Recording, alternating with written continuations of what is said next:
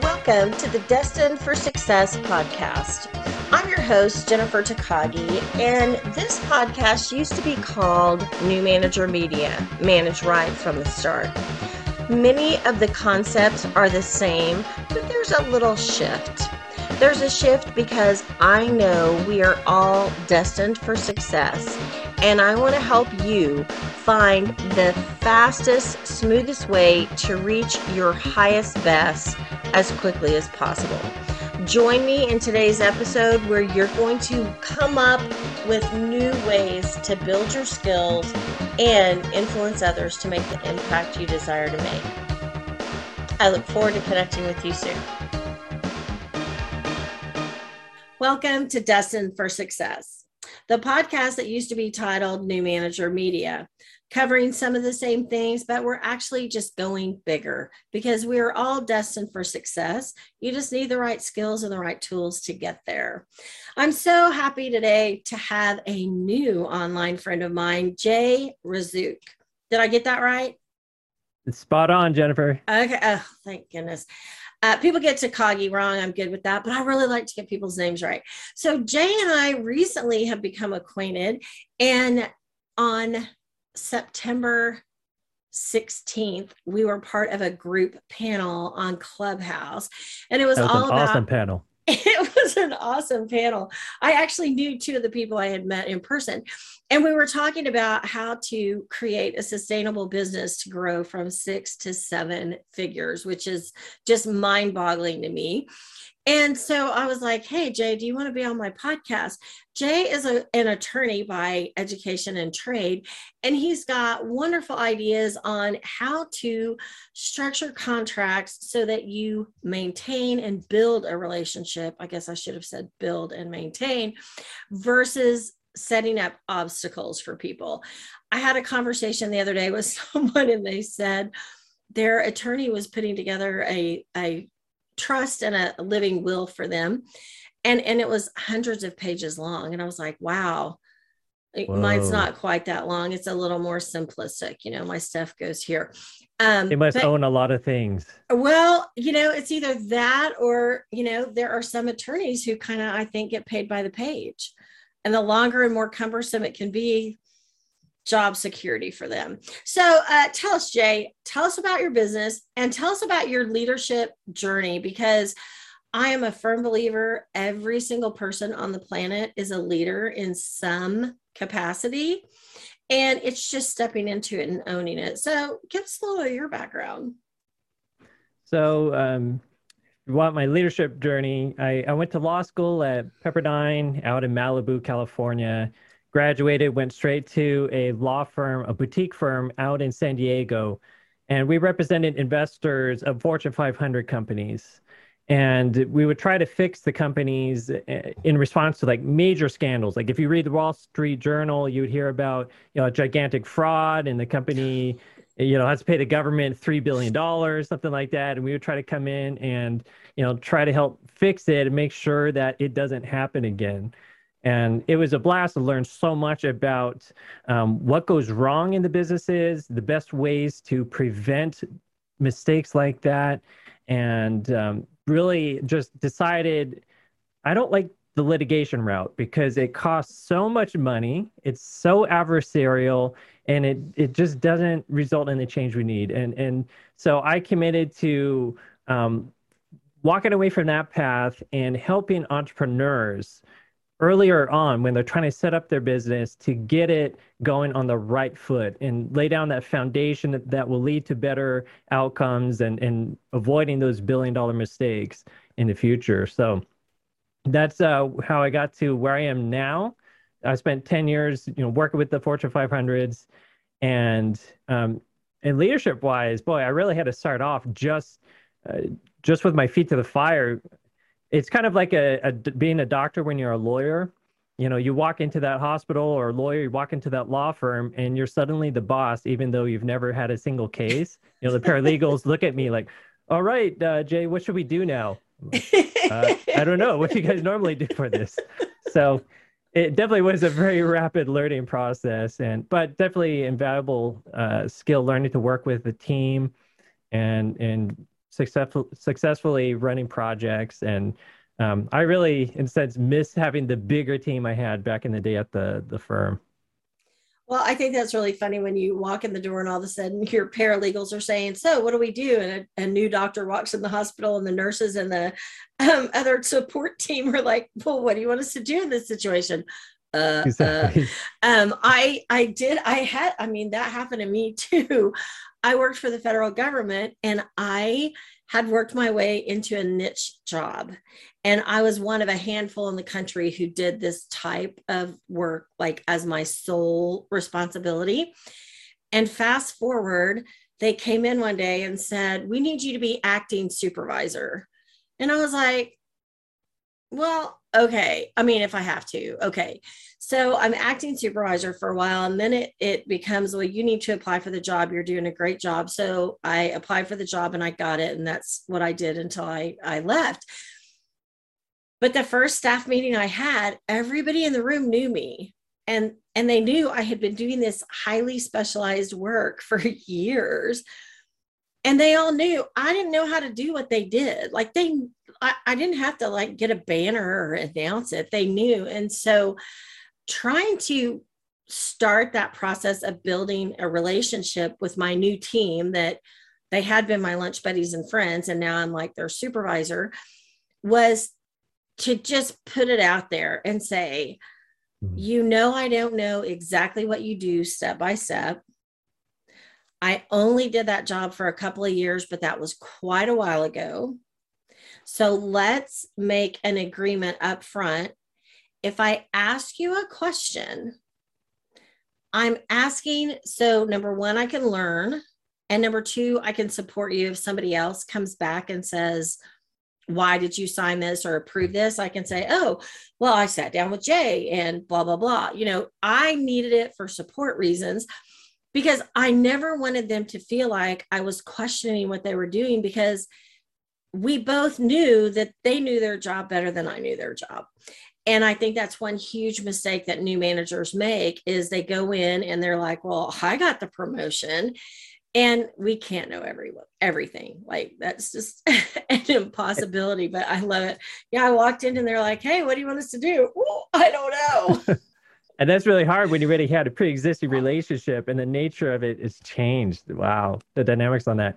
But Yeah. what you brought up is a huge point about you need to make informed decisions as a business leader. You have to ask the questions. You have to make sure information is being reported to you in a timely, accurate manner. I'm just blown away at times how many entrepreneurs just wing it, just guess, or otherwise do things in the dark. And you just can't do that.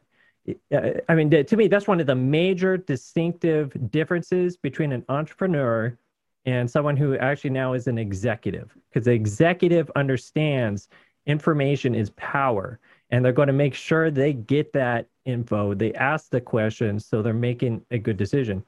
And yeah, when I was suing the CEOs and executives and try to hold their feet to the fire for the mistakes, it often was because they are not making informed decisions.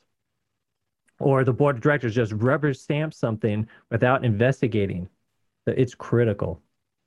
Yeah, you have to have that information. I participated in a clubhouse one day. I'm kind of hit and miss on that platform, but it's kind of fun when I am on it. And they were talking about hiring, like, and finding the right people, because in an entrepreneurial space, and now actually in corporate space a lot also, you're hiring people virtually. Like you're not sitting down at a table together. You're not really getting to know them other than what they choose to show you in an online form. And we were talking about having websites designed and having your website set up. I am on my fourth web design company and hosting Wow. platform. And everyone was a recommendation, like a strong recommendation, like this is the best thing ever. And unfortunately, that was not my experience. And the gentleman on the panel was saying, you need to ask the right questions and you need to get the recommendations. And if not, that's on you. And I was brought to the stage. I didn't actually raise my hand, but I knew one of the moderators, and she was like, "Hey, Jennifer, what do you have to say about this?" I said, "Well, I have a lot to say about that, because even though someone is highly recommended, even though you have a contract, even though you had a long conversation about what your expectations were and what you needed to happen, I'm going to put it out there. I'm just going to say it. For the most part, nobody lived up to my expectations. And they also did not live up to their contract and what they said they would do, which makes it really difficult, because you want to do your homework, you want to be informed, you want to make an informed decision and choice. And my solution to that is to go find somebody else. Like I've never taken anybody to court. I've never gotten into a heated argument even. I mean, the last one, I was just like, I need this done. And they said, yeah, I can get to it in 3 weeks. And I went, yeah, I'll just suffer my thousands of dollar loss and move on. Ouch. Yeah. Wow. Yeah. Very disappointing. So you raised two, I say at least two good points from what you raised. So the first one is, what do you do to investigate and get information when you're entering a relationship? From the legal perspective, and the big corporations, they call this process due diligence. And maybe you've heard that term before too. I have. And it's for your big relationships, we're going to drop in a lot of money, or it's going to be a really big client, something like that. You really want to do due diligence to make sure you really know that person. You make sure that product's going to be a good fit for you. You think of what are the things that could go wrong, and are you going to be covered?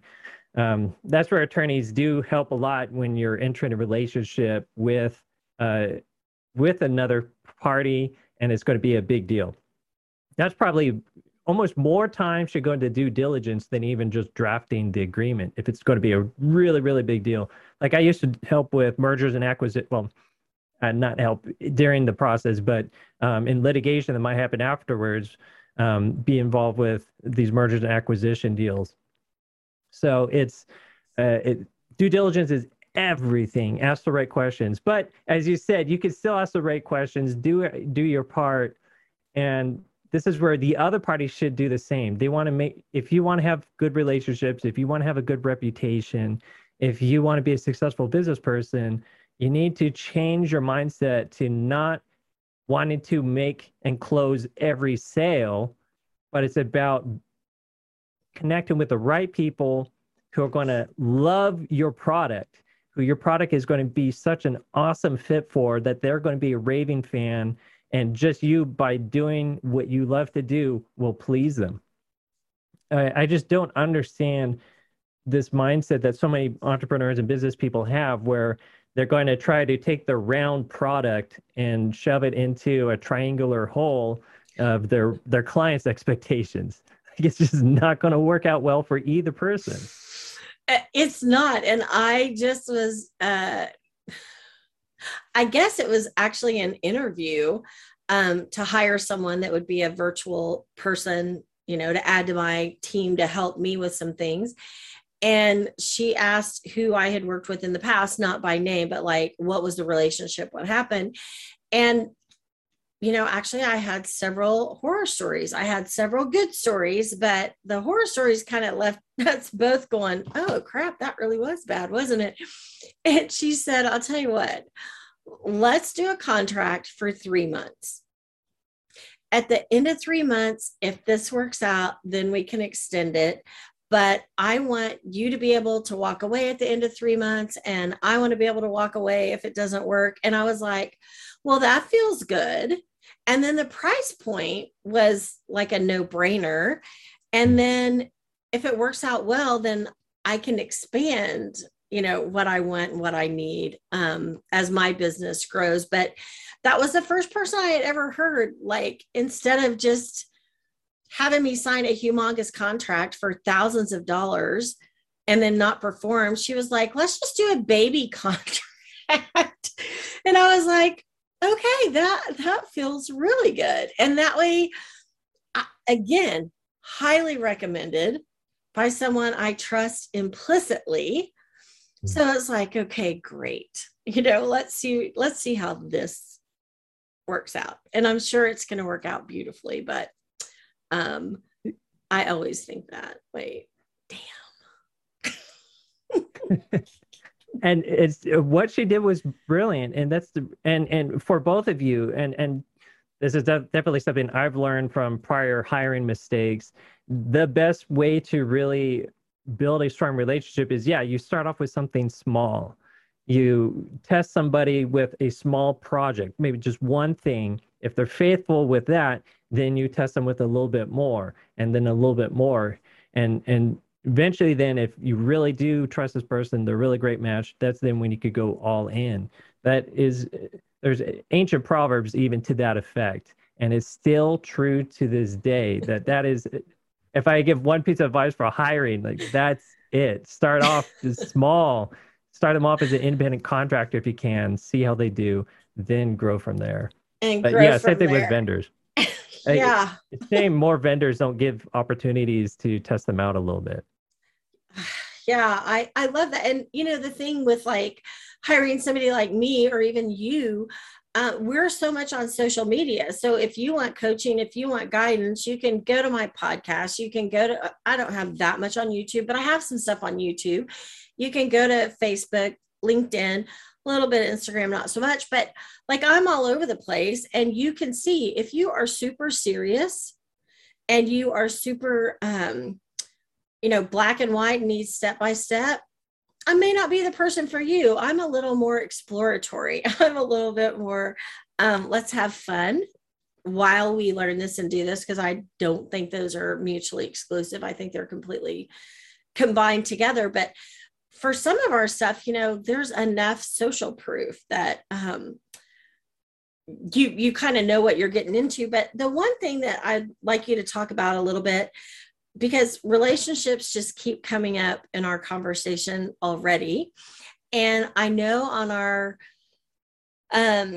Clubhouse room a couple of weeks ago, you were talking about relationships and the legal system, like how to have your contracts and your relationships like not put each other off. So can you talk a little bit about, as an entrepreneur or even a business owner, if you're going to enter in a contract with somebody, like the importance of the relationship in conjunction with that contract?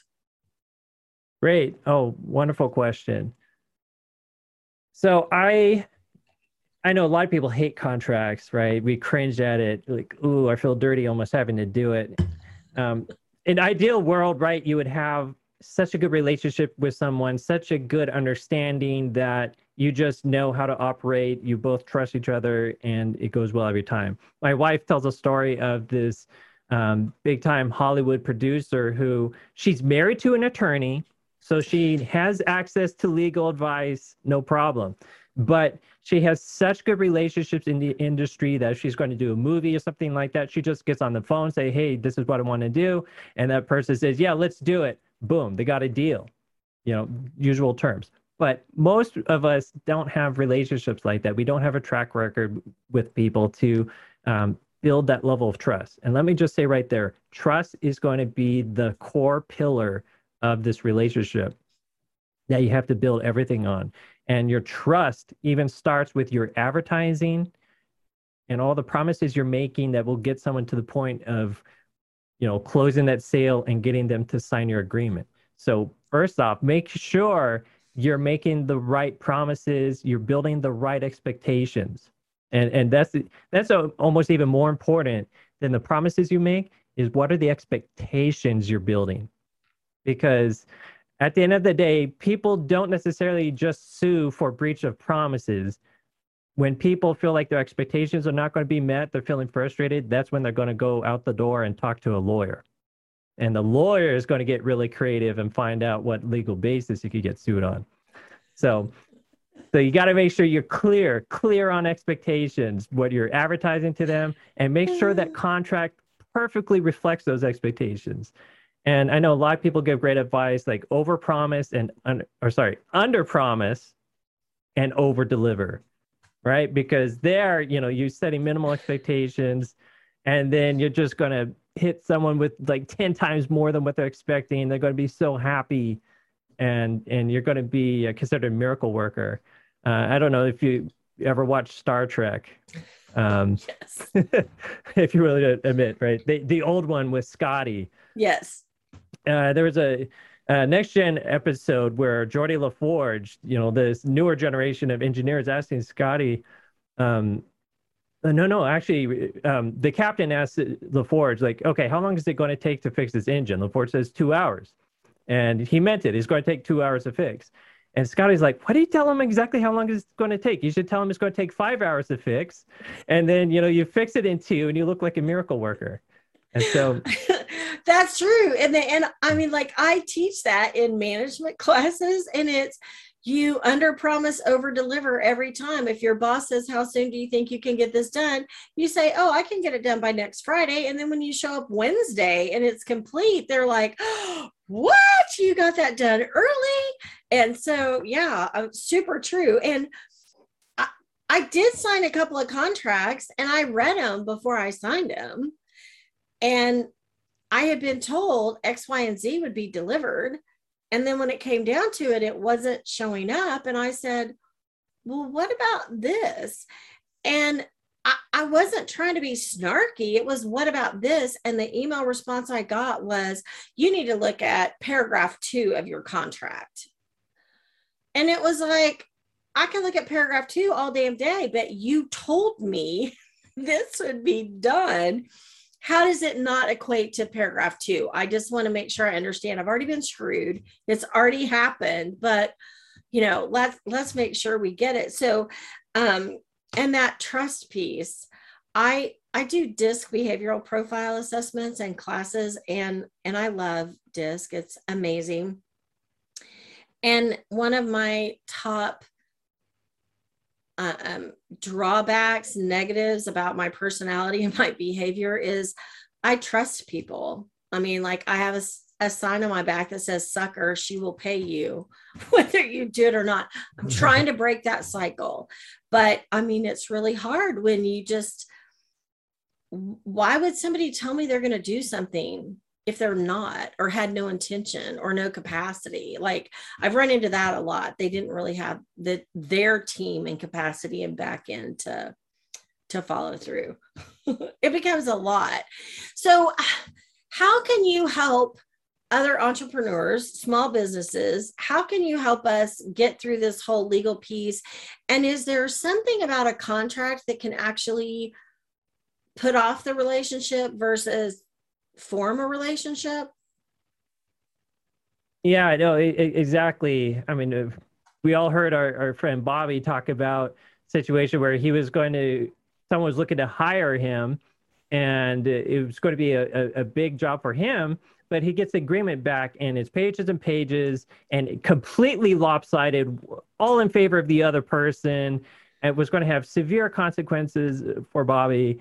And he wisely walked away from it, because to me, like, even if he, I don't know, I'm just gonna, like, yeah, don't do that. Be willing to back away from when you're presented with a terrible contract like that. And for some people, maybe they're not even aware of how oppressive their contract is. Maybe they hired an attorney who then was overzealous.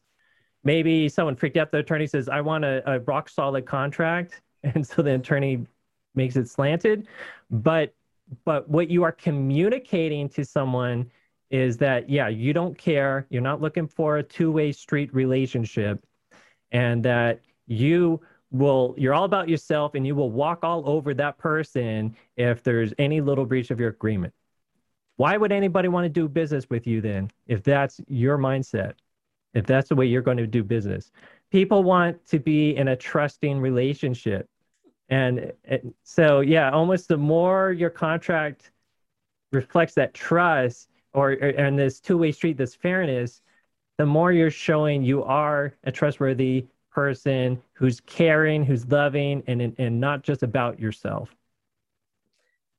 I have a friend, a colleague, and she had entered into a contract with a business coach, and it was not a cheap agreement. And it was not turning out how she thought it would. And so she reached out to have a conversation to say, I don't know how to move forward with this because I'm not happy with the way this is unveiling. And the response was, you signed a contract. And I thought, I'm glad that wasn't me, because in that moment, I probably would have been pretty livid, because I can think of so many ways to approach that would have built a relationship instead of throwing darts at it. Because when your first response to someone being dissatisfied is you have a contract, then you're doing just what you said. You're proving that you don't really care about them as a person or a client. You care more about the contract and the money than any type of their satisfaction. Exactly. And it just blows my mind how so many businesses do that. And I hope at some point to be able to do research and see the beginning of this, because my guess is it came from people who were sociopaths or narcissists. They've got really successful and everybody thinks, oh, we should mirror what they're doing. I would love to see the study on that. I would love to see the outcome, because there's something about it. And I talked to a fellow business coach, leadership development management coach, and she does a lot of one-on-one, and her main clients are CEOs.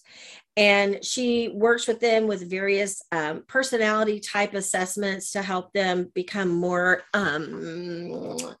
aware of their behaviors, aware of what they're doing, and how to build a team more effectively. And the first conversation we had, and she said that, I said, yeah, I don't necessarily want to work with CEOs of large corporations, because right now, the people in those CEO positions typically got there by trampling people, because that's what their bosses did. And the ones that need a coach like us who could help them interact more effectively and appropriately don't think they need to, because acting the way they act is how they got to where they're going to be. I said, I want the new managers who are just stepping in, wide-eyed, bushy-tailed, saying, what do I do to do this right? I mean, those are the people I want to work with. I want to work with entrepreneurs who say, I want to start bringing on team, but I've always been the creative mind behind, my business. I don't know how to bring on a team. I don't know how to interact with a team. Those are the people I want, not the ones who say, I've always done it this way. It's good. Yeah. And those are probably the attorneys who drew up those first contracts. Yeah, we need to start changing our mentality. There's just almost like this unspoken rule in business that we can't afford to be nice. But the reality is you can't afford to be mean, because the costs are so high. Just sit down and calculate, how much does it cost you to get a new client versus how much is it going to cost you just be kind, nice to them, accommodate, whatever issues they have, and keep them, have them refer more business to you, have them be a repeat customer, and all the benefits you'll get from that. When you're mean, you're losing out on so much. And then how much do you lose when that person is angry? Will then go post a complaint with the Better Business Bureau, or social media. Yeah, or social media. Oh, I mean, I just came from a conference for attorneys on trademarks, and one of them was talking about the cease and desist letters.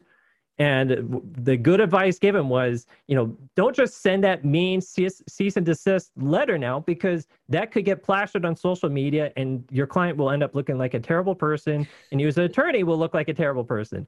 Like you really now have to be strategic, even when you're trying to, protect your rights. Use it as an opportunity to have fun. Like if you want to have a laugh, go look up the letter that the Doogie Brothers went and sent to Bill Murray, because Bill Murray was always playing their music for some of his ads for his T-shirt line, and the lawyers for the brothers sent a very funny letter, basically saying, we appreciate how much you love our music, but you're not paying for it. You need to pay us, and we're too lazy to go cite some laws, but you know what they are, so please stop. And Bill Murray, his attorneys wrote back with lots of citations to different songs, and then follows up with, please tell us, the shirt sizes for, all the various people in the band, and we'll send you free shirts. So this plays out in the public. Both of them look good. That's really more the mindset, the way we should be treating each other. As opposed to just, coming down with a hammer every time, which just, again, makes you look bad. And I think part of that too is people feel out of control, maybe, and you feel like you got to control others by being forceful and using the contract as your weapon to do it. But really, when you are in what I call the loving mindset or being caring, that is when you're in control of yourself, and you have much more ability to positively influence that other person. Because so many people too, they're acting the way they are out of fear, out of other different, anxieties, depression. You go down the list, but love is kind of this unspoken remedy for so many of these conditions. Like if you could just put your arm around somebody who's panicking, think of that instant effect it has on them, right? They just calm down. They might feel so much more at home. We all need love. And if we can give that to others, they're going to be so grateful. You now become, in a sense, their safe place. You become that new family member to them. And why would they want to leave your business? Even if you're providing something totally different, they didn't sign up for your program for that relationship, but they're going to stick around and be your customer because of that relationship. Well, I love that. And it's that old analogy for, I've done a lot of stuff at HR conferences, and in human resources, they almost every time they have a speaker speak on the cost of acquiring a new employee if you fire one. Well, why aren't they performing? Why isn't this good? So it's kind of the same thing. I'm so sorry. What fell short on this contract? Or, hey guys, you love our music. So there's a way to get what you want without annihilating the other person. And we've kind of become a society where a lot of people, if they don't annihilate the other person, they didn't win. And also,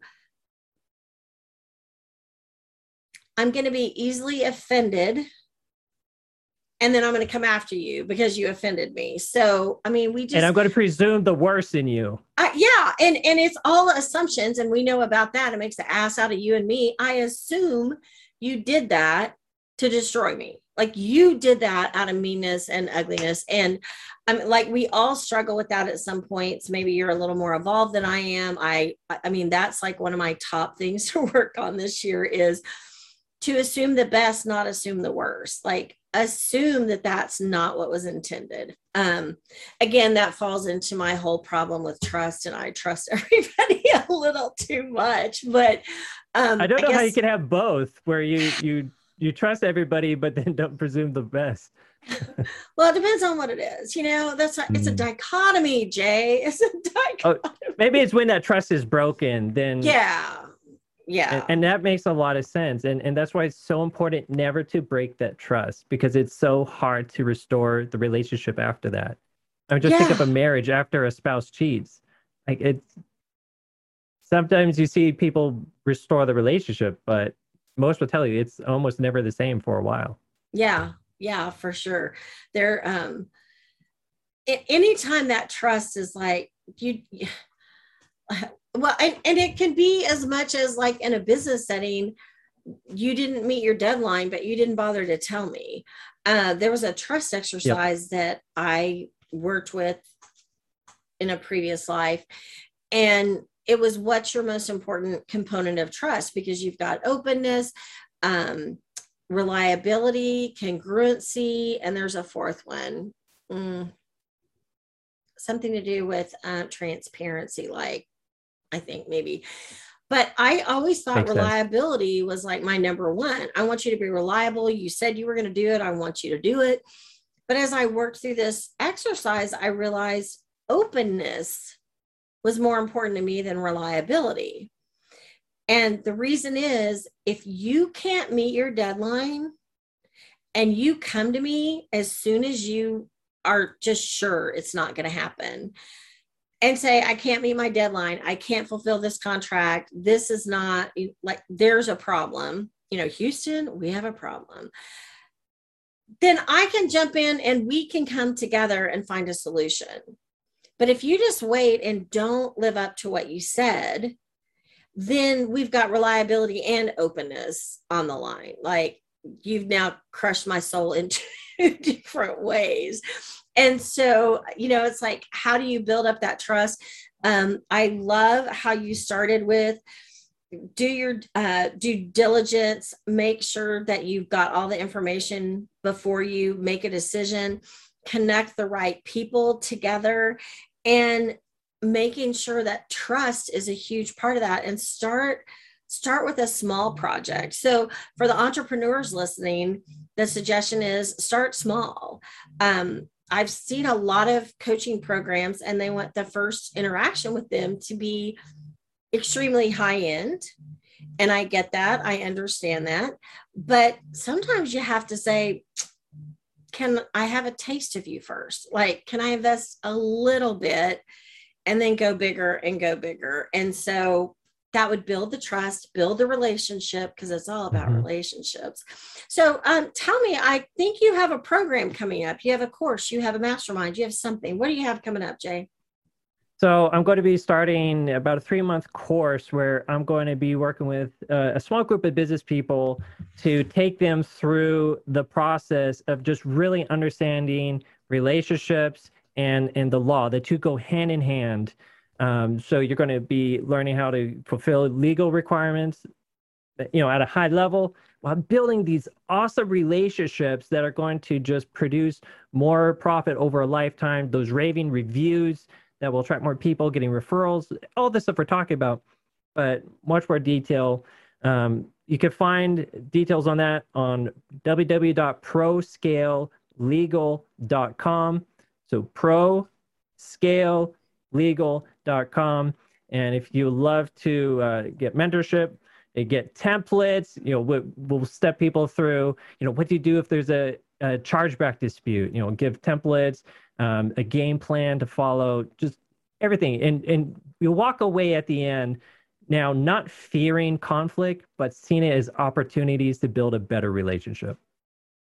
Oh my gosh, I love that. So I will put your information and your contact information if anybody wants to get a hold of you, Jay, and the proscalelegal.com website will be in the show notes, so people have an opportunity to get to you and find more information about your upcoming course. Great. Those course program. It's going to be a lot more. It's going to be very interactive, and people can ask me questions. So it's definitely more of a program and coaching than it's not going to be one of those just you get the course and that's it. It's not an online course. It's a program where they have access to you. They'll have access to me. Oh my gosh. Not as a lawyer, as a coach, but definitely be there. You can pick my brain. I love that so much. And so we'll have all the contact information for Jay. I'm Jennifer Takagi with Destined for Success, and I truly believe we are all destined for success. We just need the right skills and the right relationships to make it happen. I look forward to connecting with you soon. Thank you for taking your time to spend with me on this latest podcast of Destined for Success. Please take a moment to leave a review, share it with a friend, and subscribe, and get the newest episodes every Monday morning. I'm Jennifer Takagi, and I look forward to connecting with you soon.